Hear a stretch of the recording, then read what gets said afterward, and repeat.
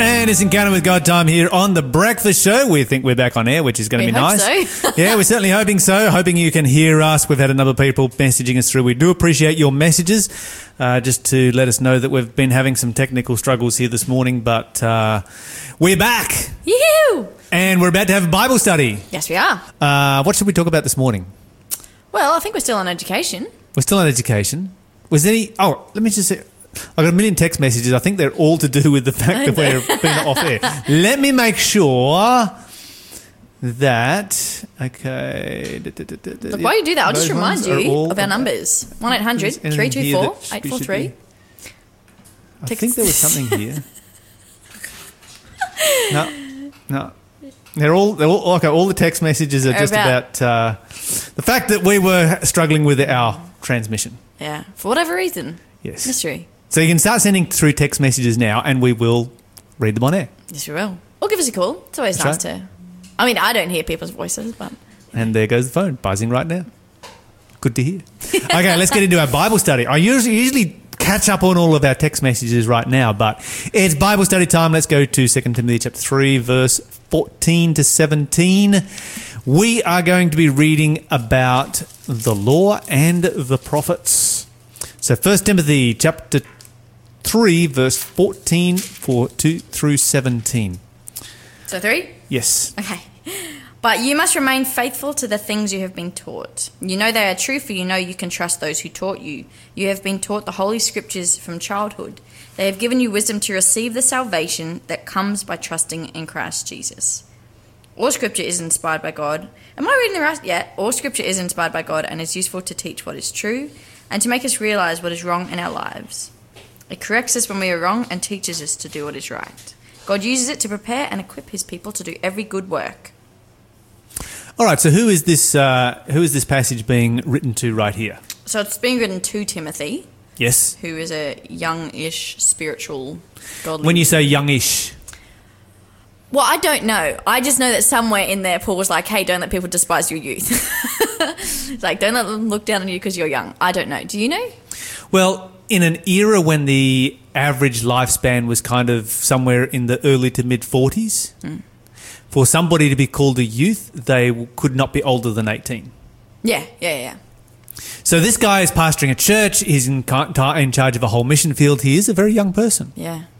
And a lot of responsibility on his shoulders. And you would say, okay, how did this particular individual get to have this much responsibility at this young age? I mean, he's given the responsibility here to appoint elders and to ordain them. Yeah. And deacons and to ordain them as well. Mm-hmm. You know, and he's 18. You know, do we let anybody do that in our church? I don't think so. We don't. No. We don't. Well, at least not in this country. Like there might be other countries around the world. Maybe, but I've never seen this. I was ordained as an elder when I was, I think, 17 or 18, and it created a tremendous amount of controversy because you were so young. Because I was so young, until somebody read them this whole passage from Timothy, and they're like, well, Timothy was actually the one who was appointing and ordaining elders, and he was that age. I remember listening to a sermon once, I can't remember who it was by, and they were making the point that sometimes today when we have young people who are spiritual, we kind of applaud them a bit. It's like, oh, you know, you're such a spiritual young, you know, male, female, like whatever, whoever you are. And they pointed to Timothy and says, nowhere in this does Paul go, oh, well done you. It's kind of like this expectation of like, yeah. Well, of course. Just lead a godly life. Absolutely. Like, what does your youth have to do with it? Now, people might look down on you for it, but don't let them because... And that's like the smallest part of these letters, right? Like, it's really not about you're young. It's like there's one portion we have talking about that. And I just remember being like, ooh, that's a good point, right? Because we do often... Yes. We get a bit surprised by it or... I don't know. And here's an interesting thought. Look at all of the great religious movements that have taken place around the world. Okay, so look at the average age of, you know, the disciples. They were young men. Yeah. Jesus was 33. You know, that's I'm calling that young. When he died, he was 30 when he started his ministry. He was a young man, and the disciples were younger than he was.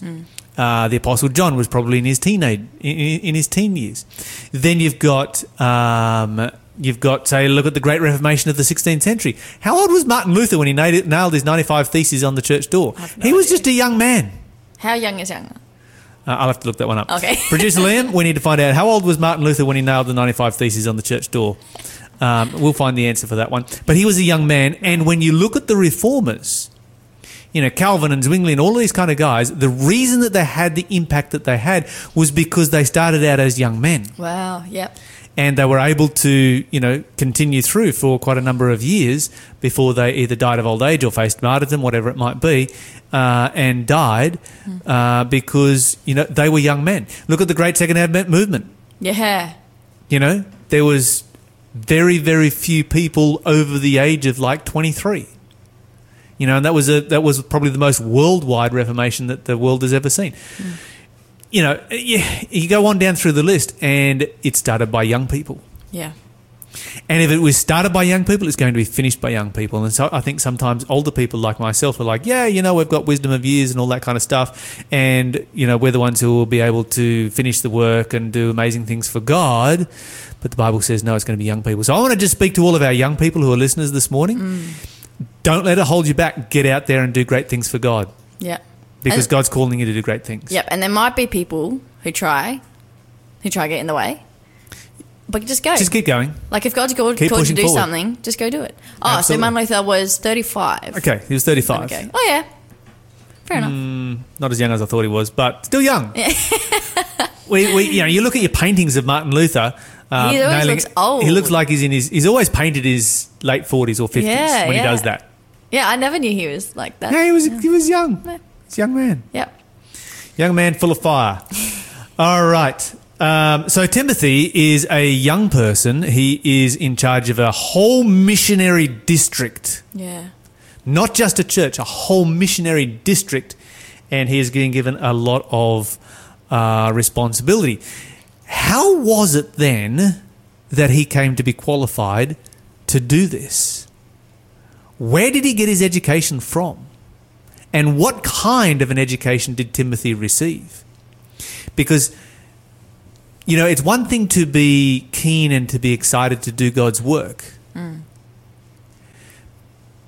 But it's presumptuous to jump into God's work without first preparing yourself for that and gaining the education necessary. Well, Paul seemed to teach him a bit. Yes, Paul taught him a bit, for sure. Yep. An influence. There's Yeah. clearly other people, well, at least in verse 14 it says, you know, you can trust who has taught you. So I guess there's a bunch of people. Yes. I don't know. Okay, so let me see here. But verse 14, but continue in the things which you have learned and have been assured of, knowing of whom you have learned them. And, okay, here's verse 15. And that from a child You've been taught the Holy Scriptures. you have known the Holy Scriptures, which are able to make you wise to salvation through the faith which is in Christ Jesus. This guy wasn't just launching in full of enthusiasm and not knowing what he was doing. He had a very, very good education in the Scriptures. You're listening to the Breakfast Show podcast on Faith FM. Positively different. Okay, so here's our challenge for each one of us, and that is to raise our children in the knowledge of the Scriptures. I've known several people, not many, but several people who learnt to read Reading the Bible. Yeah. They never ever had any other book other than the Bible to read. Now, if you go back 150 years, that was kind of like the majority of the world learnt to read reading the Bible. Yeah. Because books were scarce. But the Bible was there. But the Bible wasn't that scarce 150 years ago. And a lot of, you know, your country and regional schools was the only book they had. So that's what they used. But yeah, I know a couple of people that learnt to read reading the Bible. That was the first book they ever read. And not just reading the Bible, King James Version. I know a guy, I met him last year when I was in New Zealand Bible working, old Māori fella, and he learnt to read and speak English by reading the Bible. Oh, really? His nana's old King James. And I was like, whoa, that's a whole new level. That is epic. Yeah, So English second language, and he learnt English reading King and James. speaking King James. I wonder whether if you learn to read and speak by reading the King James, whether you... I I wonder whether the bit of the King James language sneaks out every now Yeah, I and then. don't know, because he must have eventually had other people around him, like who, didn't speak James Back in the English. day when I was a kid, and I don't know whether you'd be old enough to remember people like this or not, but I remember we had elderly people in our congregation, our church congregation, who could fully pray KJV. Yeah. No, I have met people like You've that. met people like that? Yeah. They pray, and when they pray, it's just full-blown KJV. Yeah. Yeah. And a lot of hymns that I've heard saying, people still sing. Yeah. And it's still there. Like, Still there. The influence is there. But yeah, no, I remember the first time I met, probably more elderly. And she went straight, and I was like, I've never heard this. It was amazing. Oh, I it's was an art. It is an absolute art form. Yeah. I have so much admiration for it. I could never do it. I've often listened to it and like, how do you do that? I also don't think I personally could do it because I don't speak like that. So, Yeah. And it doesn't mean it's fake, but for me, No. I would feel like I was performing. Does that make sense? You're faking it. Yeah. Like for some people, it's so sincere and that's beautiful, beautiful, beautiful. But for me, I'd be like, nah, this is me trying to, I don't know what I'm trying to do. So here's something interesting about 1611 English. You have these and thous, but you also have you. Okay. So you have thou and you, and they are used, they're two different words. What was you used for? Okay, so the English language was much more complex back then. So, for instance, we have one word for love, which is love, but back then they had several words. They had charity, they had love, they had, Yeah. different words for it. And the different words were used in the context. It all has to do with the context, whether you use thee and thou, as to whether you are addressing royalty or not. Right. Interesting. I didn't Which know is that. why people would pray in KJV. Right. Because if you actually understand what those words actually mean and the context in which you use them, then they're like, well, we're talking to royalty, so that's the language we use. That's So amazing. there's more to it I didn't than know that. just mastering Shakespearean English if you actually know what Shakespearean English means and is. Because they have all the same words that we have, plus a whole bunch of extra ones. Yeah, adds another level, doesn't it? Adds another level. Interesting. And it actually makes for a more detailed translation because they can more accurately translate the original words. You can Like do the you can meaning of it. it means nothing to us today. Yeah. But if you know the meaning of those words, it gives a deeper translation because there's a broader selection of words to use. Which makes sense. Yeah. Yeah. How did we get onto this? I have no idea. Reading. We went down a people- massive rabbit hole. No, but it was great. And you got me talking about my favourite Bible. No, we were talking about Which people will who always get me learned to started. read by reading the Bible. That's right. Yeah, and then we got onto language, which is great. And when you look at Timothy here, the indication is that this is how he learnt to read, was by reading the Bible. And in his day and age, it would be unusual if that wasn't the way he learnt to read. Yeah. Because there'd be, very, very few books that were available, in schools, or particularly for children that were primarily taught by their parents. There would be, and you'd take your kids down to the synagogue, which is where you would probably have a copy of the Bible, and you would teach them to read right there. Yeah. And what I love about this is he's learnt the scriptures, but it actually says it's given you the wisdom to receive the salvation that comes by trusting in Christ Jesus. Not everyone who studied the scripture also saw that salvation was through Jesus, right? Like at this time, yes, there's the church started Christianity. There's still a very strong Jewish flavour of being we're the religion. Absolutely. Do you know what I mean? Most definitely. It was yes, knowing the scripture, but still having a heart that can be taught, not just going, we have the spiritual authority because we understand. Do you know what I mean? And not being... There's a difference between knowing the Bible and knowing God. And accepting the And wisdom. experiencing. There. Yeah. There's a bit of difference between knowing the Bible and experiencing the Bible. Yeah, fully. Maybe that's a better way of putting it. Yeah. And this is somebody here who knows the Bible. He's been taught the Bible. And it's an interesting thing because one of the people that I met who learnt to read in studying the Bible, learnt to read by reading the Bible. There was actually a homeschooling curriculum that was put out. I forget what it was called, but there was a homeschooling curriculum that was put out where every subject was based off the Bible. Wow. Every subject. You could totally do that. Reading, writing, arithmetic, Yeah. everything was all based off the Bible. You could do heaps in that. That makes sense to me. Yeah. And I think this kid had probably been raised on that, but he was kind of very much not experiencing the Bible. Wow. He knew his Bible Yeah. inside out, back to front, upside down, like on a level that was beyond, anything I'd ever seen before. He was probably, 17, 18 at the time, and was definitely not experiencing it. The good news is that since then, he has been experiencing it. Hey. Praise God. Thank you, Jesus. Yeah, God is for good. sure. All right. Let's see. Where are we? From a child you have known the Holy Scriptures, which are able to make you wiser to... Okay, verse 16. All Scripture is given by inspiration of God. It is profitable for doctrine, for reproof, for correction, for instruction in righteousness. This is all about education right here. Yeah, fully. The whole Bible is given for the purpose of education. And educating us in a whole bunch of different things. What are some of the different things there that the Bible is given to us to educate us in relationship to? Well, your version I actually prefer to this one Yes, today. of course. Because this one, mine says it's useful to teach us what is true, make us realise what is wrong. But yours is a bit more specific. It's got your reproof, your instruction. What does it say? Okay, so I've got four different points right here. First one is doctrine. Doctrine, yeah. The second one is reproof. The third one is correction. The fourth one is instruction in righteousness. Yeah. So let's begin with doctrine. What is doctrine? Guess what you'd say? Theology, like the actual... The teachings of the Scripture. teaching around particular topics. I guess. That's right. Pick any topic you want, and this is the teaching on that topic. That's what you call doctrine. And some people say, we shouldn't have doctrine in our churches. Doctrine divides. Let's get rid of doctrine and just serve Jesus. But you... Well, by doing I was that... going to say you can't. by doing that, you just kind of failed because you are teaching the doctrine of serving Jesus. Exactly. Yeah. That is a doctrine. That is Yeah. a teaching. Yeah. You can't get rid of doctrine. Yeah.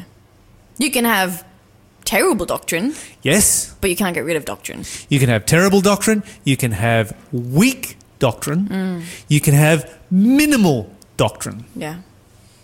but you can't get rid of doctrine. Yeah. So anyone who's like, I'm not into doctrine. Nah, you are. But I think that's... Just by stating that, Yeah. you are into the doctrine of having minimal doctrine. Yeah. That is your doctrine. But I think that goes back to the language we use and what we think we mean by it, right? True. I've always wondered when people say they're not into doctrine, I'm like, well, actually, what do you mean by that? Yes. Because that actually makes no sense to me at all. Yes. Okay. We had doctrine, we had... We've got a comment. Yes. Someone's comment on the King James Bible. Oh, okay. Yes. Tell I've us. started. I've Yeah, look started at you. something. It's You're going to so happen. It's excited. going to happen. The language in the KJ. Oh, interesting. The KJB. I think they meant the. Was used during the time when the English language was at its highest level of expression, and in reality, the words are easier to understand. I love it. There you go. Yeah. There you go. It is nice. It's nice for memorising, I think. Takes you about 3 weeks of reading it to learn it. Yeah. And yeah, once you you've get learned into it, there'll be about 3 words that you'll never know what they mean. Perfect. But it only takes you 3 weeks to learn it. You're listening to the Breakfast Show podcast on Faith FM. Positively different. Somebody texted through to say there was a time when I also prayed in Old English. Not Hey, sure why I did you? stopped, but I did along the way. Go you. Yeah, I think I'm sort of. I see this in 2 ways. I do see the beauty of it, but then I sort of question: okay, just because it's beautiful, does it then become a theatrical performance? Because it's kind of, it's not that meaningful for the average person who's listening. And should our communication with God in public, in church, be more something that, a seeker can relate to when they walk in off the street? I find that hard between corporate and individual, because I know a beautiful lady, but she's from Hungary, and she just feels that she can express to God better in her own language. And so at church, she's like, I'm so uncomfortable praying in English that can I just pray in Hungarian? And I'm like, yeah, I don't care. But I know a couple of people have been like, but we don't know what you mean. We'd love to hear what, your words, and even though you don't feel like you're articulating well, we think you are. And I it's that whole corporate or individual thing. I don't know. And here's the other thing that's interesting, because, you know, I appreciate it when people pray in their own language, because, you know, they're obviously connecting with God much more effectively than what they would in their second language. But the Bible says that we shouldn't pray in church corporately if people don't understand. in another language, Yeah. in another tongue, Yeah. unless there's someone there to interpret. Yeah. I don't know, Lyle. Yeah, you know, it's just one of those things. It's just one of those, and, you know, and this, of course, was something that Paul wrote in the context of a very, very multicultural church in Corinth, where there was a lot of Yes. different languages being spoken. Yes. We had a church plant that your brother was involved in for a while down in Sydney, where there was 23 different languages spoken within the 55 people who attended that church. Days. That's amazing. Oh, it was spectacular. It was the best. Yeah, wow. I loved that. That would be church, such a and unique I loved that flavour. environment. Oh, it was very unique. It was very unique. You know, you could sort of, you know, you could ask, and yeah, you know, it was just great. Yeah. And I miss it. I kind of miss being up here in the Newcastle area, which is Not that it just multicultural. feels so white. 100%. No, I got you. After living in Sydney, you know. But I think, and that's, you made a point before though, which I think is, I think we do need to also cater for the seekers. We do. Not to At be... the end of the day, it's Yeah. not about us. And it's not about, it's just not about us. Yeah. And I think that, I mean, you don't want to be like, it's all for the... Because I'm like, hold on, we are a body too. We need to know each other. We need to be... But I'm like, on one hand, if there's no seeker there at all, ever, then we actually have a problem with the church, because the point of church is mission. Yep. You know, like if we never have anyone new coming through our door, then we're doing something wrong. Yep. But also, yeah, I don't know. It's just, Church is not about us. Yeah. It's about seekers. Yeah. Yeah. That's what it's there for. And we need to remember that. I tend to think that even though people who, you know, the people that I knew who used to pray in KJV did so with an honest heart in believing that was their way of honouring God, I think that it could be very easily seen by a seeker as being a theatrical performance designed to draw attention to themselves, rather than simply communicating with God. yeah. Yeah. You know the way to get around that, though? Not get around it, is develop relationships with people so they know who you are as a person and not just what they see. We got to know each other at people. You can't argue with that, Minnie. Minnie. You can't argue with that. You absolutely can't argue with that. That was through COVID. My one little rant that I will have about COVID on air Yes. is that when, well, you know, for a lot of people, churches have closed or were closed and haven't reopened. My only issue with it was I'm like, but let's just remember that church is not just about watching something, a message on the screen. You know? Yes. That church, Yes. that's not all church is. Yes. So yes, okay, we've closed down, but do we still have small groups? Do you still have people you're connecting with, contacting, whatever it is? That was my only thing. I was like, hold on, guys, let's not now. You know what's interesting to watch? Tell me.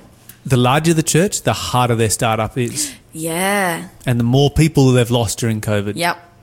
Yeah. And I think that's because in the larger churches, people are less connected with each other. Totally. You know, I know small churches that have grown during COVID. Yeah. I know some, you know, small churches that, you know, at the height of COVID, they didn't stop worshipping. You know, Yeah.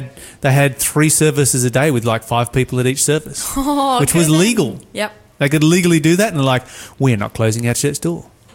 That's This- amazing. we're here for the community. We're here to share Jesus Christ with people, and we are not closing our church door. And this is a crisis, and we're going to stay open. And if we have to have 10 church services in a That's day, what we we will do. have 10 different services. And it meant that the lay people had to work so much harder Amazing. because they're taking, you know, a Bible study every week rather than being on a once a month roster or a Yeah. once a quarter roster or whatever it might be. And it's just like, no, it's time to step up. That's so good. Yeah, absolutely. Nah, these guys are my heroes. Yeah, hard out. I think that we could have been more creative in hindsight as to what we could have done Yeah. during COVID. And if you're in a heavily affected COVID state right now, like Victoria or somewhere like that, I think you can be more creative and just put some effort in. It's worth it. Yeah. Yeah, exactly. And the point I was making with that was just, you know, to only see someone on the screen or only see someone at the front doesn't diminish that they have a relationship with God or that they're speaking truth. We do need truth from the front. You know? Yes. If someone's going to be speaking, like let's base it on the word of God. But but discipleship includes relationship. Yes. You know, it includes good, what we were talking about before, doctrine, theology, whatever, teaching, but it also includes the relationship and the, hey, let's do some life together. Absolutely. You can't do that with every person. Like, just as humans, we can't. Mm-hmm. But we also need to put some effort in. You know, like, it's not just about that. All right. The Bible says that the Word of God is profitable for doctrine, and then it says for reproof. How often do you do this, Minnie? People get reproved. That's two very different questions, right? Yeah. I mean, from the Bible, often. Yes. Often when I'm reading, I'm like, ooh. Ouch. Okay. And this is what's interesting here. This is what's interesting. The Bible says that the Word of God is profitable for doctrine, for reproof. It doesn't say for going around and reproving people. Yeah, absolutely. There's a difference between receiving reproof and handing out a lot of reproving. Yeah. And I had an uncle who, an uncle-in-law who believed that he had the ministry of reproof. Yeah. Oh. He kind of worshipped with himself and his wife, you know. It was really sad. Yeah. And, before he passed away, he made everything right. But it was a bit of a sad life that he lived. Then the Bible goes on and it says for correction and for instruction in righteousness. Love those two right there. The Bible corrects me when I'm wrong, and we need to be humble and accept that correction when it comes our way. And, of course, receive instruction in righteousness. That's what Christianity is all about. Living a righteous life, living a life like Jesus lived his life, so that we can be an example of Jesus to the whole world around us. You're listening to the Breakfast Show podcast on Faith FM. Positively different. Now it is time for Question of the day. Okay, I believe the question is on the beast in Revelation. Yep. How can I don't actually know what the question is, but how can a beast have... Oh, how do you fit 10 horns on 7 heads? Why are there more horns than heads? Okay, this is a really good question. Mathematically speaking, yeah. Here's what I'm going to argue, and this will do your head in. I'm going to argue that one head has 10 horns. Hey. Yes. So the Bible says, okay, so Revelation 13, verse 1, I stood on the sand of the sea, saw a beast rise up out of the sea having 7 heads and 10 horns. I'm going to say that there are 10 horns on one head. Ah, so it just has lots of heads, but only one with the horns on it. Hey, how do you know that? Okay. So what you've got to understand about these beasts is that they are symbolic. Yes. All right, so they're not something that has to live and walk around the place. Yes. So they don't exist in the same biological necessities that are required of living creatures. And sometimes you get living creatures today that are born with more than one head. You know, two-headed snakes and cows and different things that, it's just an abnormality. Yeah. That happens. That's not what is going on here. And the reason I'm going to say this is because the 10 horns are simultaneous. The 7 heads are consecutive. Okay. So the 10 horns stay there all the time. It's just a different head under the horns at various times. Oh, interesting. Yeah. So this is very symbolic. Very symbolic. Yeah. Let me share with you why I say that. If you go to Revelation 13 and verse 3, the Bible says, I saw one of his heads as it were wounded to death, receives a fatal wound. Okay? So if the beast is going to die from a fatal wound and only one of its heads is wounded, it's got 6 other heads to keep it alive. Yes. Unless infection sets in, but, Okay. But that's not what we're talking about, right? Yeah. But if the heads are consecutive, in other words, they come one after another and you've only got one head at a time with the 10 horns on it, then it receives a fatal wound, it's over. Yeah. You see what I'm saying? So that time period of that head receives the fatal wound. Yes. Okay. Picking up what you're putting down. Yeah. Now, Revelation 17. Watch this. Revelation 17. The Bible says, talking about the heads, it says, there are 7 kings. 5 are fallen. 1 is, the other is not yet come. So notice here, the Bible says there's 7 of them. 5 of them are in the context of this prophecy in chapter 17, in the historical context of chapter 17, which is a different historical context to chapter 13.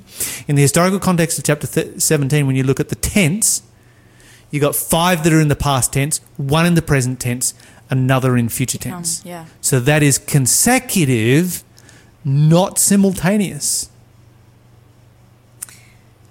Now, Yeah. if you want to go deep, there is an element. So they're definitely consecutive, Yeah.